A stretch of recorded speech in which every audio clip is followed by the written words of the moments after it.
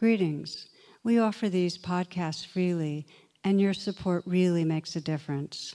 To make a donation, please visit tarabrach.com.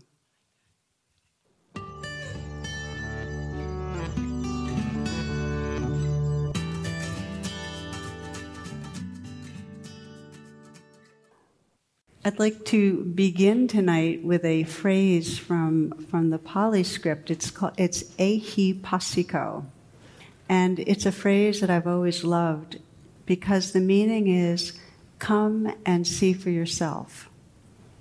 And my sense is on all authentic paths, spiritual paths, transformational paths, you just can't simply listen and believe what you're told. The only way the path comes alive is if you're then checking it out, if you're bringing your attention to your own experience and sensing, okay, how does this work? If you're experimenting. So in a way, I, as a teacher, become kind of like the welcome doormat, like saying, hey, welcome, but you have to walk through the door. It's not my words, it's your experience of things. So ehi passiko really speaks about investigation.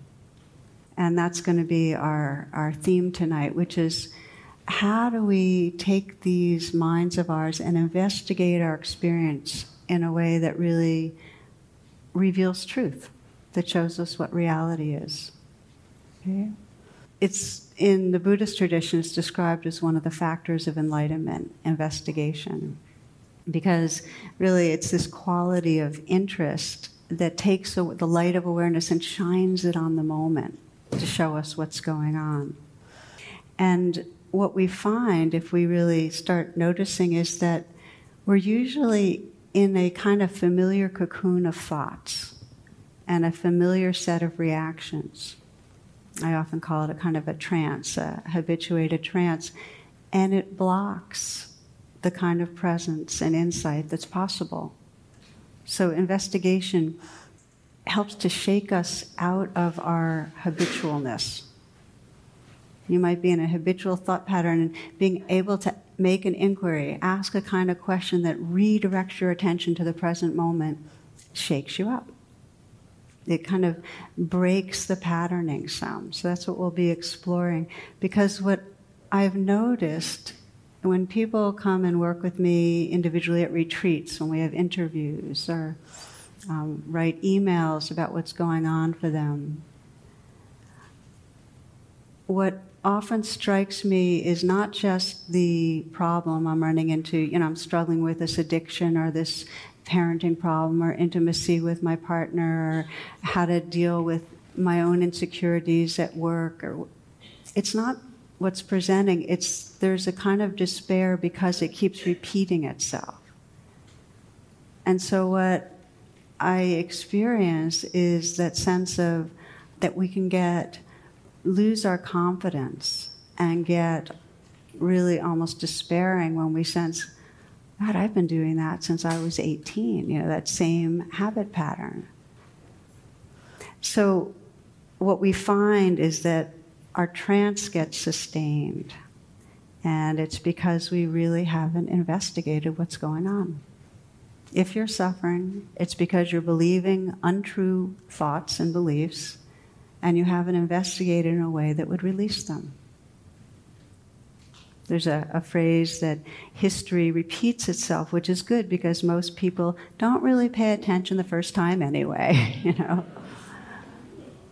But you get the truth in that. So I think of investigation as a way of deepening presence, that we take the interest in our mind and we deepen presence that way.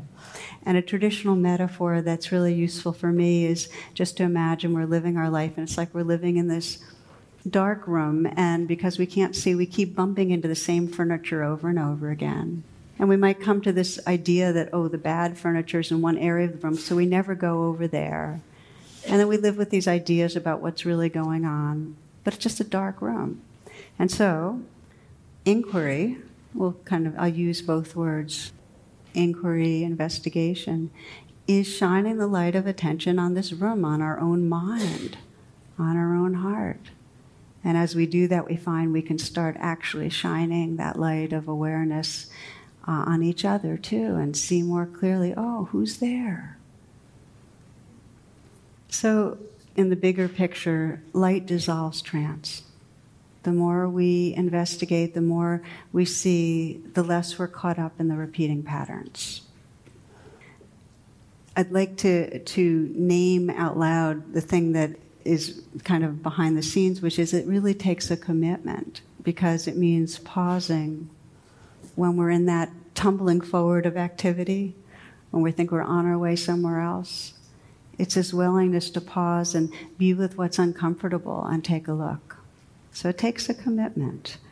And the most basic training, if you start sensing, okay, I want to learn how to investigate my life, the most basic element of the training is this practice of being able to wake up out of this incessant inner dialogue we're in.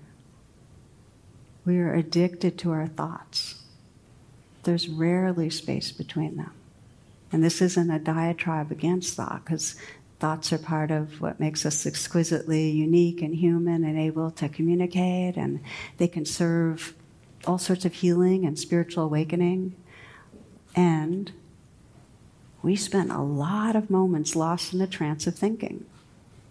And I sometimes, talk about it as this is like channels of a TV station that just go from one to the other randomly in our mind. And how many of them are Discovery Channel? Not that many. So, and a lot of them are very fear-based, anxious about this, worried about that, planning that, very self-concerned. So the first level of commitment is, can we train some to step outside of this continuous patter going on in our brain so we can actually look into what's here? I sometimes think of it like a plane flying and they're going through clouds, and when you're inside a cloud, you can't see the rest of the sky. But as soon as the plane exits the cloud, you can see the cloud and other clouds and the whole big picture.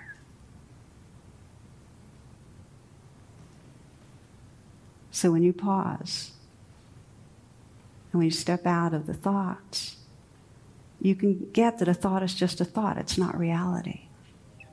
That's the first commitment. And the reason we commit ourselves is because we start getting it that when we're having a hard time, it's because our minds are fixated in a certain kind of theme of thinking, and it's creating certain feelings in our body, which are creating more thoughts, and we're just caught in it. And sometimes in a way that's really crippling. The story I love to share, and I do every now and then, you might remember it on this theme, has a couple in Michigan who are trying to take a vacation. They want to go to Florida because it's been a really long, cold winter, and they're going to go to the same hotel where they had their honeymoon, but because of work, they have to leave on different days. So he goes down on a Thursday, and she's going to go down on a Friday. So he goes down, he checks into his hotel, and they have computers there. So he decides to send an email to his wife. And so this is what he says. He sends the email, but he doesn't realize that he had one letter wrong in the address, so he sends it to the wrong address. Meanwhile, somewhere in Houston, a woman has just returned home from her husband's funeral. And he had been a minister, and he had been called home to glory following a sudden heart attack. Okay, so he's gone, she's at home. The widow decides to check her email, seeing what kind of messages have come from relatives and friends. And then after reading the first email, she faints. Her son runs in to see what happens, and this is what he sees on the computer screen. To my loving wife, subject, I've arrived. Date, the 20th of September, 2012. I know you're surprised to hear from me. They have computers here now, and you're allowed to send emails to your loved ones. I've just arrived and been checked in. I see that everything has been prepared for your arrival tomorrow. Looking forward to seeing you then. Hope your journey is as uneventful as mine was. P.S. Sure is hot down here.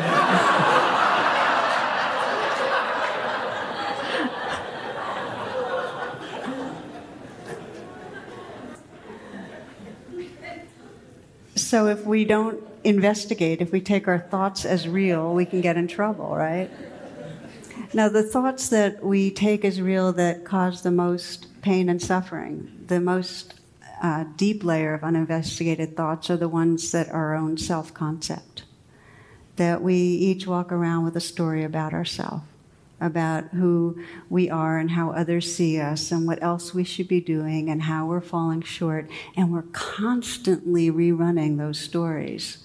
So we're caught in this whole idea of ourselves that really blocks a larger truth. And this is kind of the hub of our theme tonight, that if we're living in the story of who I am, and it's a limiting story, we're going to have all the tendencies to look at you and see a limited you. And we're going to be living in a world of me and you out there that's really fraught with insecurity and blame and a lack of intimacy and understanding. So investigating our self-concept, seeing how it's keeping us small, not only affects us, but affects all our relationships. It actually creates a whole mood in a culture. This is Pema Chodron. She says, being preoccupied with our self-image, really believing in it, is like being deaf and blind. It's like standing in the middle of a vast field of wildflowers with a black hood over our heads. It's like coming upon a tree of singing birds while wearing earplugs. So again, it's this moving around in trance, the uninvestigated mind that keeps us small and separate from each other. The other thing to mention in terms of investigation is that we have to be willing to be uncertain, which isn't something we're real comfortable with. In our culture, and especially you can see it for anybody that wants to be in power, you have to project certainty. I know the answer, and I've got it right. And investigating when you think you already know is not good for science, and it's not good for understanding social issues, and it's not good for understanding our own mind. So you can sense that when there's an arrogance, a kind of certainty, people are not open to, they're not open to the mystery. The world is not the way we imagine. So there's a kind of attitude of openness.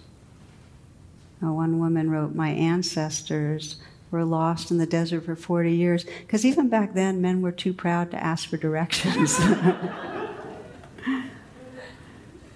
So part of this investigating mind that I'm talking about is putting aside certainty.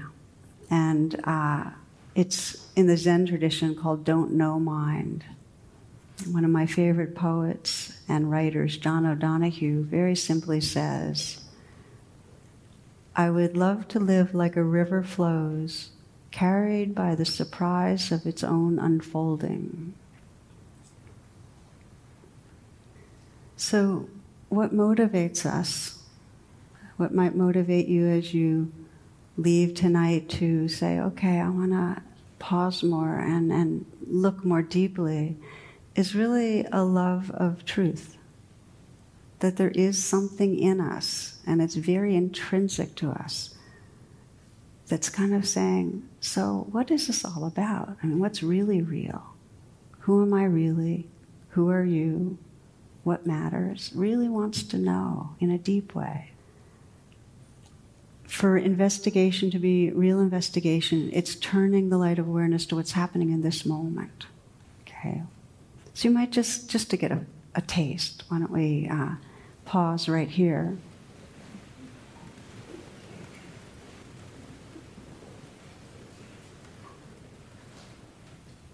And let the pause be an invitation just to relax a little bit. Take a breath that's conscious.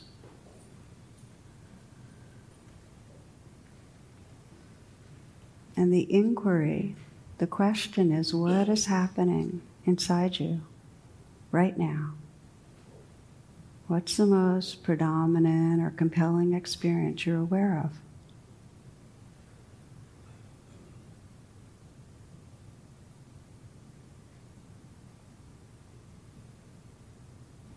There's no right answer. Just, what is it? What's going on? Just this moment.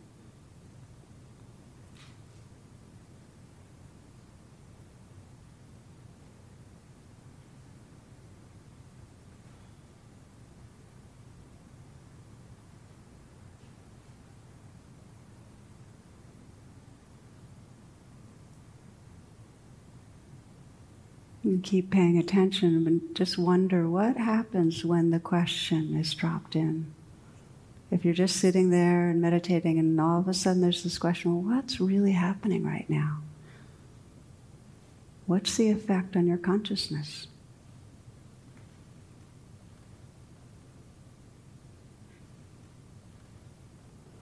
Okay, you're opening your eyes when you'd like. So the intention with wise investigation is very straightforward.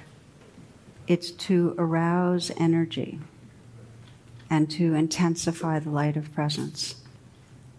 That you can just be sitting and have the intention to be mindful, but when you ask a question, what's really happening? You can feel that presence intensifies. Okay? So a little bit on what wise investigation is not. And the first thing is that it's not any mental process that takes us away from presence is not wise investigation. So if you're figuring out things, it's not wise investigation. You know, we have a tendency to always be figuring out, like, I'm feeling this way because of a really bad experience in college, and that's happened because much younger I really felt like I wasn't a special person. And, you know, that's not wise investigation. That might be useful for some forms of psychotherapy, but the investigation that reveals truth, that's liberating, is investigating what's happening in the present moment. Okay? Wise investigation is not problem solving. You know, we're not trying to figure out how to get more things done or repair a broken printer or whatever we're trying to fix. It's not that either. Okay? And it's not a moment of disengaging and stepping back. You know, there's a book called Zen and the Art of Reading All the Books about Zen. You know, some of you might have heard of. So it's not this kind of thing where, okay, I'm just going to investigate and I'm the observer removed. Investigation needs to be embodied. Does that make sense to you when I say that, an embodied investigation? We're sensing the moment and really sensing how the moment is unfolding itself in this body and this life. Direct contact. So I'd like to look more closely, and we'll take how we investigate and look at it in 3 domains. And if we have time, I usually am overambitious, so we'll see. But one of the domains is when we're in an emotional trance, when we're stuck with emotional suffering. How can we shine the light of attention in a way that helps to dissolve some of the reactivity and the identification that's there? The second domain, with each other. How does wise investigation help to serve more understanding, more intimacy, more connectedness? Okay? And then the third area is, how can we use wise investigation to really look into the deepest expression of our true nature, into awareness itself? Okay, so we'll start with emotional healing and see where we go with that. And many of you are familiar with RAIN, the acronym I often use in teaching how to bring a wise attention to the moment. R for RAIN is recognize, the A is allow. So the beginning of RAIN is what's happening here. Recognize and allow it. Then the I, investigate, deepen the attention. So you begin to unpack, okay, so what's happening right now? What's happening in my mind? What's happening in my heart? What's happening in my body? Okay, so we begin to really check out. Now, the whole deal with investigation in RAIN is it has to be with an intimate attention. You can't investigate if you're at the same time harshly judging what you're seeing, right? And that doesn't work. I mean, imagine you have a child that comes home from school and they're really upset about something that happened at school, and you say, and you're asking the question, well, Tell me what's going on. And if you're saying, so what happened? Tell me what happened. You look really upset. It's not going to bring forward the kind of caring. It's not going to create a safe environment. So it's the same thing within, that we need to be able to investigate our own experience and communicate a quality of intimate attention. It goes hand in hand. You can't investigate if there's judgment. Truth will not come forward. So I'll give you a couple of examples. One example I thought I'd share with you a couple of years ago. A young man I was working with, he had just gotten out of graduate school. He was working for a nonprofit environmental group with a really very bright group of people. He was the new kid on the block, and he himself, very bright, together, articulate young man. He felt so out of his league that he'd go to the weekly staff meetings where they'd be doing presentations on one particular thing they'd been researching, and they'd be doing some brainstorming on their, what they were going to do for their campaign for that. And he just got befuddled. He could not speak. His heart got, really pounding and tight, and his stomach was gripped. And so he had he was floundering, and he was embarrassed about himself. So we did a little bit of rain together. And when we got to the R and the A was, okay, I'm insecure. This is real insecurity coming up. Recognize it. Okay, let it be there. Now, the A doesn't mean you like it. You're creating a pause. You're saying, for this moment, I'm going to let this be here so I can investigate. The allowing lets you deepen your attention. So for him, investigating, we started saying, okay, so what's going on? The belief, because I often will say, what are you believing? If it spirals into too much conceptual thought, we drop it. But often when you sense a core belief, like something's wrong with me, I'll always fail, I'll never be loved, that kind of thing, then we come into the body. How do you experience that in your body? For him, the belief was that they'll see that I'm inferior and they'll reject me. Now, I'm sure a lot of us can relate to that kind of core sense that if somebody sees that we're deficient, they'll reject us. So he was getting in touch with something pretty core. So I invited him to feel where it was living in his body. And he could feel the fear, this kind of tight pressure in his chest and his throat, and a kind of a shame, hollow gut feeling in his gut. And I continued the inquiry, well, what's it like to live with this? He said he feels like a kind of disconnected and like a very familiar sense of being very young and not okay. Then asked him to investigate and sense from the perspective of the fear, what did it need? What did the fear need? And the response surprised him. Because again, remember that when we ask these questions, we're not going in with the idea of what we think we know. He's really asked the fear, what do you need? And the fear place, rather than saying, I need to feel like, of course I'm good enough, or that I'm safe, or everybody will love me, it simply said that I'm accepted. That it's okay that I'm here. In other words, his fear did not want to be rejected. So that became his practice, because he, had been so upset that he had fear in him. His fear was saying, don't make me wrong. It's okay, I'm here. So his practice was every time he'd get anxious, he'd recognize it, and in some way he'd send a message inside. It's okay. It's okay that you're here. And just recognizing and giving space to the fear created some more space in his consciousness. He started realizing he could feel afraid, but he could also remember that he was on a very fast learning track. Well, it really helps to remember something like that. And he could feel fear, but also sense that, he had a lot of friends that were kind of in that situation, insecure because they didn't have a job at all, that kind of thing. He was afraid, but he could remember in some way that things keep changing. So it was very, very powerful for him, because it allowed his natural intelligence to shine more. Having a little space around the fear actually relaxed him. More humor, more ease. most basically, by investigating, there was a shift in his sense of identity. He went from the feeling of the new kid on the block who's insecure to this kind of awareness that was present and responding to his inner life and the people around him. In other words, his sense of identity enlarged. He wasn't caught in the trance of fearful, insecure person. And this is the key. This transformation in identity, in who we think we are, is the key to freedom. So that's the N of rain, when we're no longer identified with a small sense of self, not identified. The N of rain is we're back to our natural wholeness or awareness. So what we find is that for him, he could then ask a question, well, is that tongue-tied person at these meetings really who I am?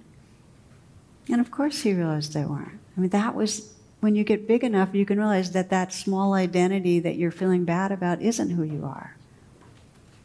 I'll often ask myself that question. It's a very powerful inquiry. Is this person, this week has been one of those weeks that's been very, very squeezed and busy. It's one of those ironies that I'm leading up to a retreat where we're, opening into presence moment after moment, and I'm speeding and racing towards that retreat, trying to get everything done like a lot of other people. So I keep saying to myself, is this speedy, uptight person who I am? And it's some waves that are expressing that are part of my being, but it certainly is not the definition. That makes all the difference. So maybe one of the metaphors that's helpful on this part is that there are parts of our being that to investigate, they're like these shy, timid creatures that are in the shadow of the woods, our shame and our fear and our loneliness, and they don't want to come out. They don't want to come out into the meadow, into the light. So if our attitude, as I mentioned before, is one of sincere interest, if we have that fear part and we say, what do you need? What's it like to be you? What's going on? What's the belief? And we're asking out of a really sincere and kind place, those creatures will reveal themselves. And once revealed, we're no longer hooked. It's the parts of our psyche that are unconscious, that are not in the light of awareness, that keep our identity small. Does that resonate for you? Yeah. Investigation brings it into the light. So we can see the fears and the wants and the cravings, but they no longer dominate our sense of who we are. This happened for a woman that, because many times the creatures in the dark are a very, very painful belief about ourselves. And for one woman, the core belief was basically that I'll never be in an intimate relationship. I'll never be able to be close with anyone. And I know as I say this, for those listening that are here, and I know many of you listening from podcasts and so on, this is a very deep and pervasive fear. I'll never be able to be intimate with anyone. And so we, again, did a process of investigation, mindful investigation, using the RAIN template. Okay, so recognize and allow, okay, living in this belief and in pain, suffering. So we started exploring the belief, and I asked her a question that I ask a lot of times, which is, how does it feel in your body to have this belief? I'll never be intimate with anyone. And at first there was a layer of fear, I'll always be alone and what that meant. And then there was a layer of kind of shame of this is a reflection that I'm just flawed, undesirable. I mean, that, just to be honest, as she felt undesirable as a woman. And then underneath that was this profound grief of separation, just this pure grief. And so she's feeling these layers of what she's living with and how long she's been moving through life with these feelings of fear and shame and loss, and how that's ended up defining and shaping her experience. It's been her filter for so long. And as she felt that, there was a real deep sense of compassion for herself. When she really got how many moments of her life she was living with these layers of pain, that's how the belief was there. So compassion was added to it. And so that was when I could begin to ask her a very, very powerful question, which is, what would your life be like if you didn't believe this story? What would your life be like if you didn't believe this belief? And I'd like to invite you to, when you have a chance, try it on. If there's something you're believing, like I'll always fail at something, I'll never be loved, or I'll never be close to anyone, or, it's like, what would our life be like if we weren't believing that? There's a similar question. Who would you be if you didn't believe it? Who would you be if you didn't believe that you could never be intimate with anyone?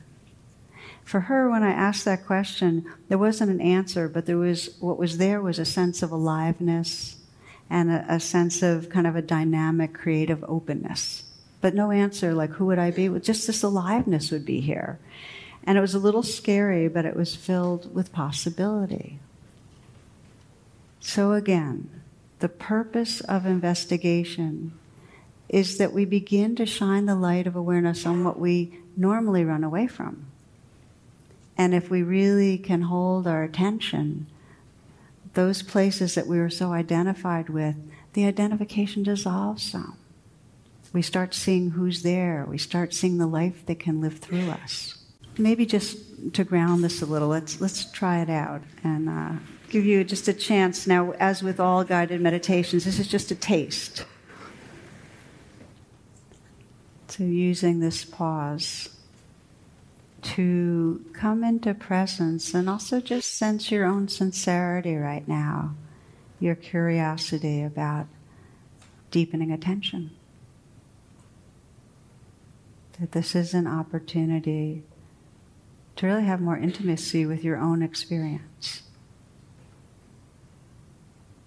And know that whatever you do here, you can maybe touch in a little and then perhaps deepen it as you go practice later in the evening or tomorrow.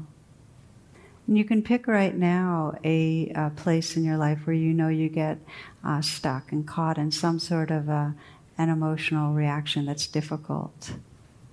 But pick something that's not traumatic. If it's too big, you won't have the time to do it justice.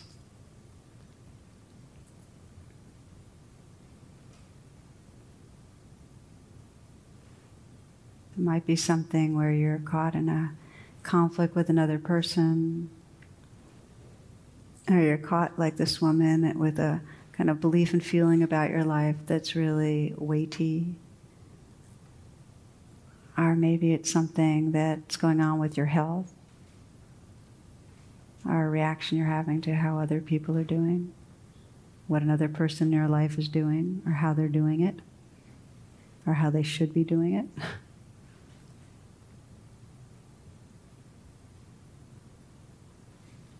The beginning of rain is just to recognize in a kind of the gestalt of it, like, okay, so what's happening? What is it? What's the stuck place that's going on? So just recognizing, okay, so this is where my identity is getting kind of caught up, where I'm getting contracted. And just allow it. It's as if you're saying, okay, for right these moments, I'm letting this be. I'm going to make room to investigate.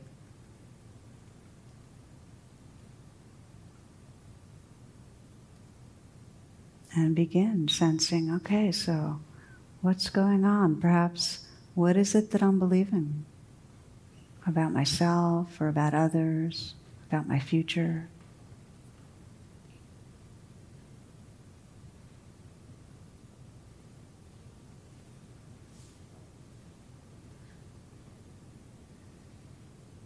Often the belief has something to do with our own deficiency, has something to do with our lovability or how well we can perform or how others are relating to us. Whatever the belief is, and maybe you haven't landed on one, and that's fine. When you're stuck in this situation, reaction, what's it like in your body and in your heart? And you might just put yourself right into the situation in your mind's eye to really get a sense of it. If there's another person involved, see their face, their expression, what they're saying. Listen to the words.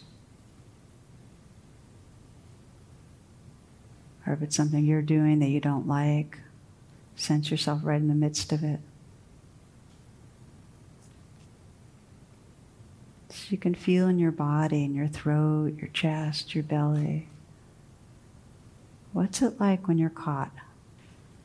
What's it like when you're believing this belief? When you're caught in this reaction? And you might even sense how long this has been going on and how often, in some way, this contraction of your being is taking place.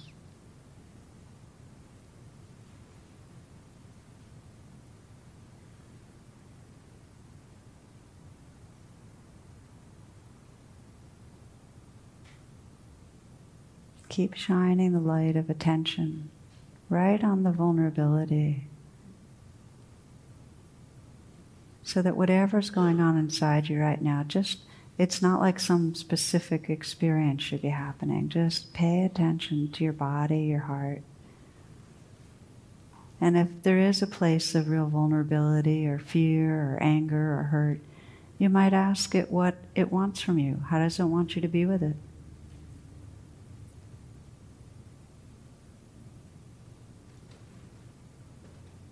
Does it want your compassion, your acceptance, just for you to understand it's there?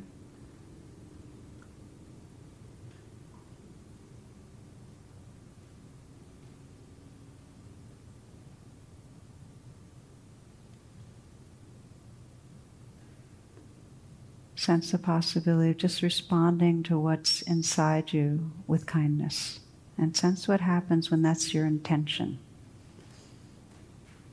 To respond to whatever is going on in this moment with kindness. What happens?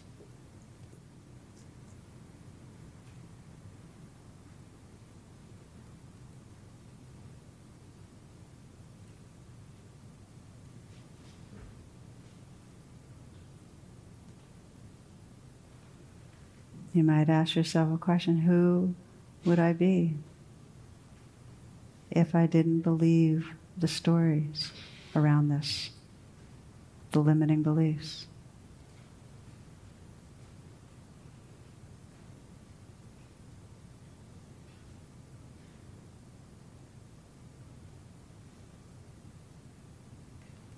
And most important, who am I right this moment as I investigate and hold with a deep attention this inner life? What's your sense of your own being right in these moments? Who are you? Are you the character in your self-story? Or can you sense something larger?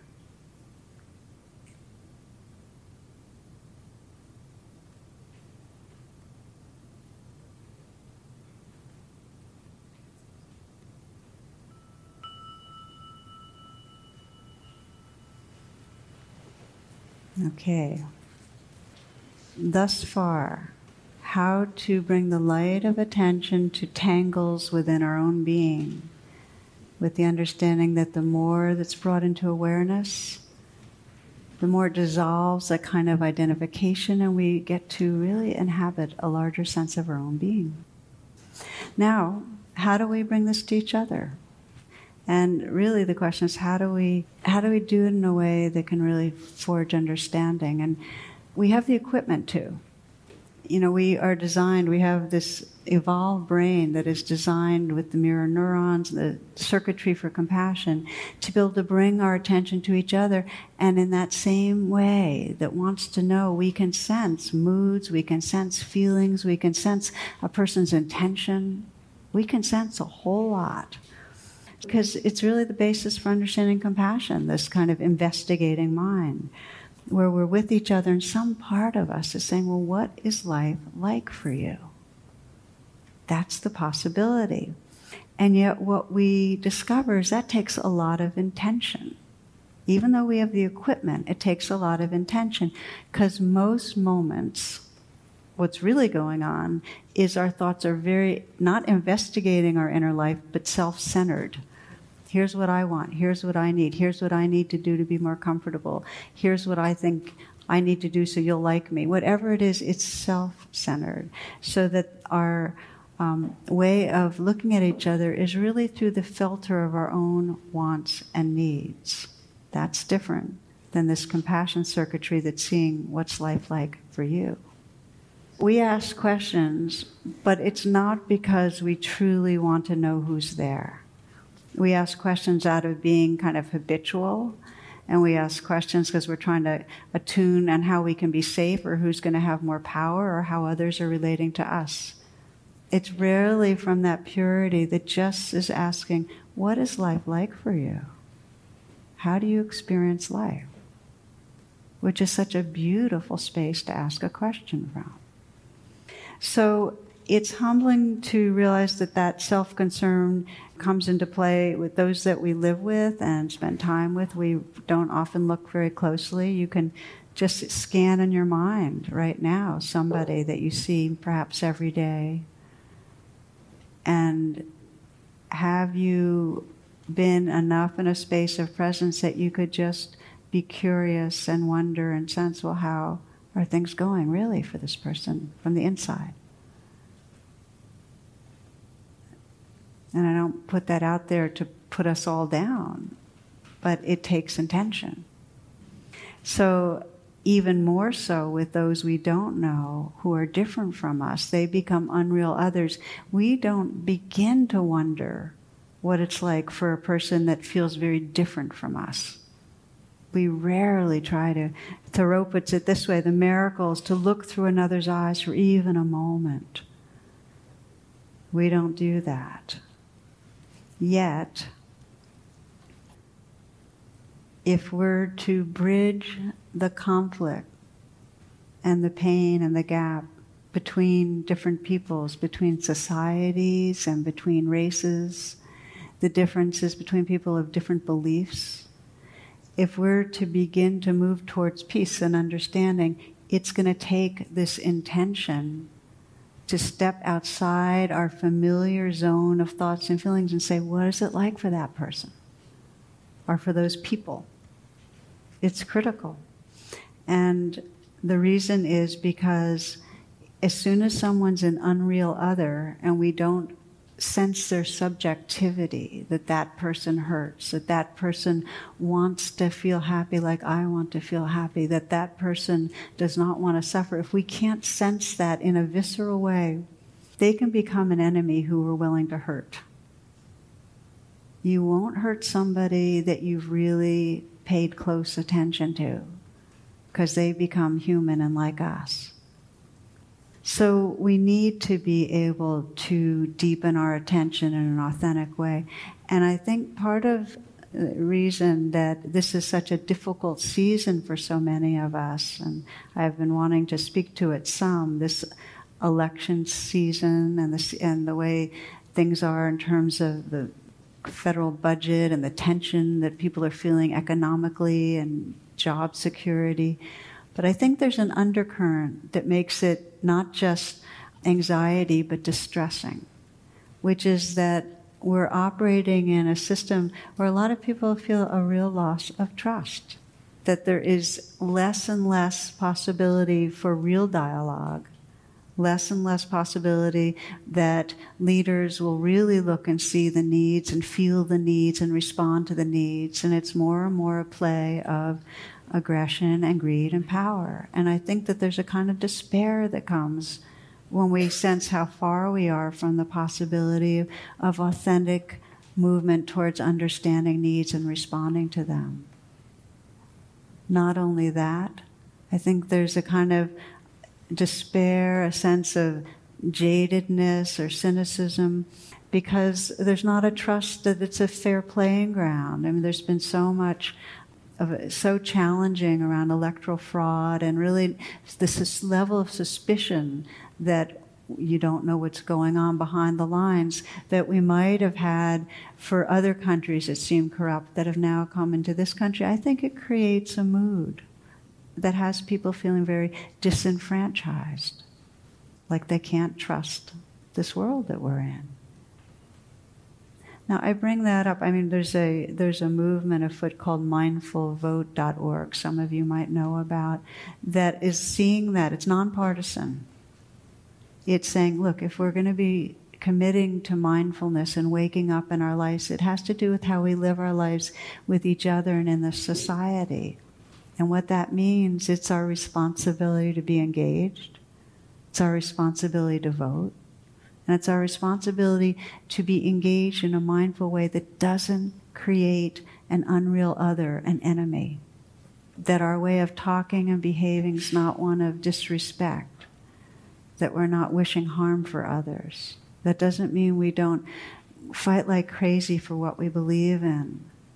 But it's not from a place of hatred. It's from a place of care. And so that's what this movement is intending to bring forward, because it's so easy to feel that sense of discouragement and just pull back and say, this isn't a world I want to belong to.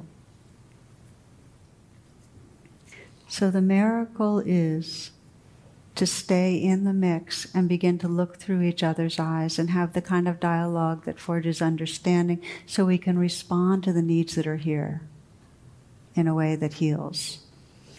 The beginning of that capacity is if we're doing it in our own lives with the people we see every day. So I'm wishing for us to do it on a systems level, but it needs to be in our heart that we have this capacity to pause and see who's here. Because it's that sense of our mutual belonging that'll have us act for the good. So we practice for a moment again, if you will. This will be our last practice of the evening.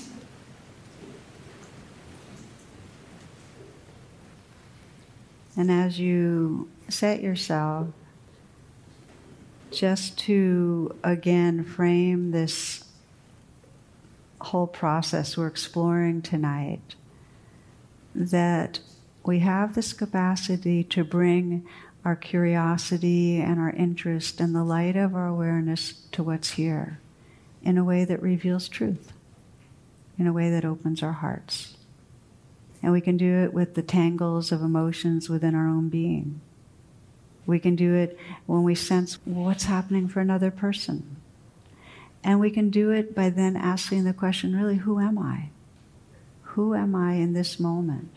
Who's here? So we'll finish the evening with a practice that explores on that level, but just to say that when we engage ourselves in this kind of inquiry, or we pause and look more deeply, it really turns life into an adventure. Because wherever we pay deeper attention, we wake up. I mean, Henry Miller put it this way. He said, the moment one gives close attention to anything, even a blade of grass, it becomes a mysterious, awesome, indescribably magnificent world in itself. So the last meditation will be, how do we bring this investigation to another person and right into our own awareness? And so I invite you, as you're sitting here now, to bring a person to mind, someone you see regularly, who you know is having a hard time.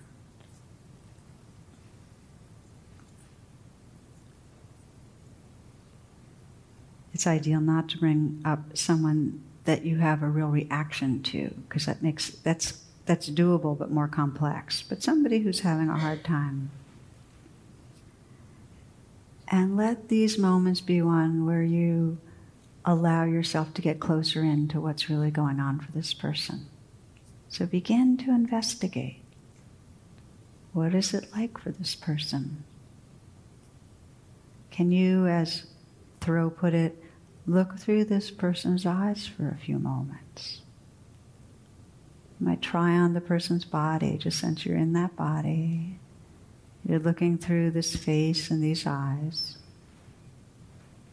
What is going on for this person in his or her life? What are the circumstances that are causing disappointment or anxiety, fear, anger?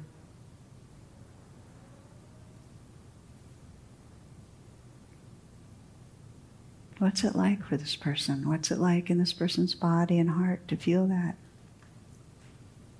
Sometimes it helps if you breathe in and sense your willingness to just feel and be touched by what this person might be experiencing. And with the out-breath, just sense that it's being held in something larger, that there's room. That you're willing to feel this person's hurt, fear. And you might sense as you do, what does this person most need? What's the quality of presence this person most needs from you?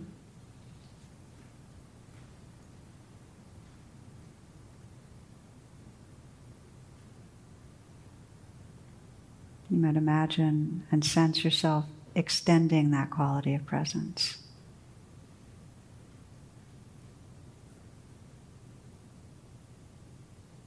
Feeling your care. Sensing the person in your heart, so it's not kind of pity from an abstract or distant point of view. This is part of you.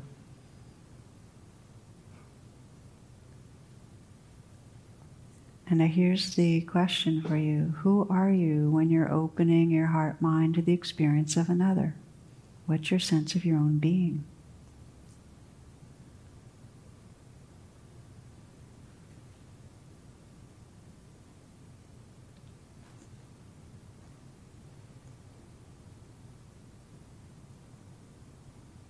You can let go of any idea of another person, and let's conclude tonight by just opening to what's right here in this moment again.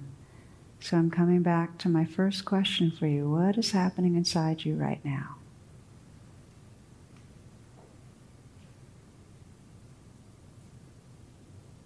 What's predominant? Are you aware of sensations? Are you aware of a certain mood? Are you aware of the sounds that are here?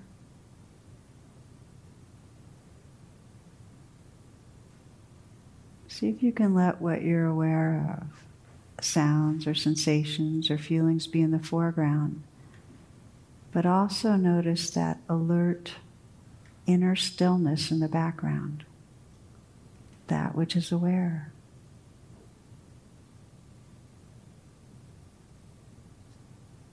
Just look into that background, into that awareness, and investigate.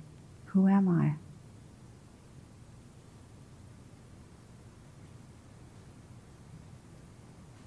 Just open and curious. Who am I? And then you can just let go then into whatever you see. Just be that awakeness, that vastness, that mystery.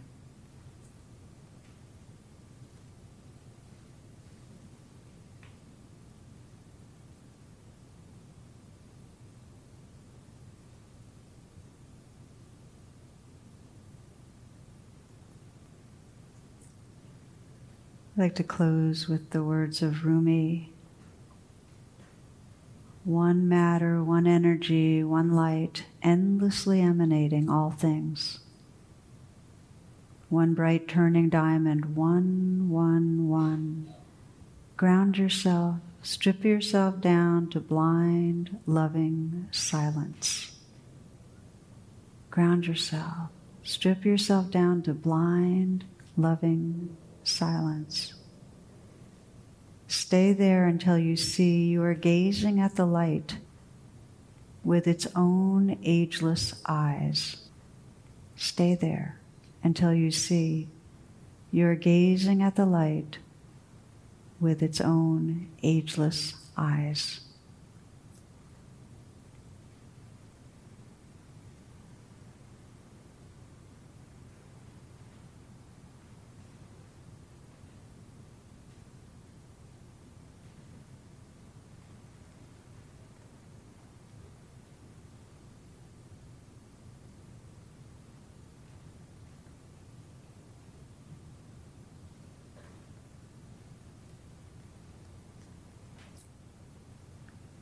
Namaste. And thank you for your attention.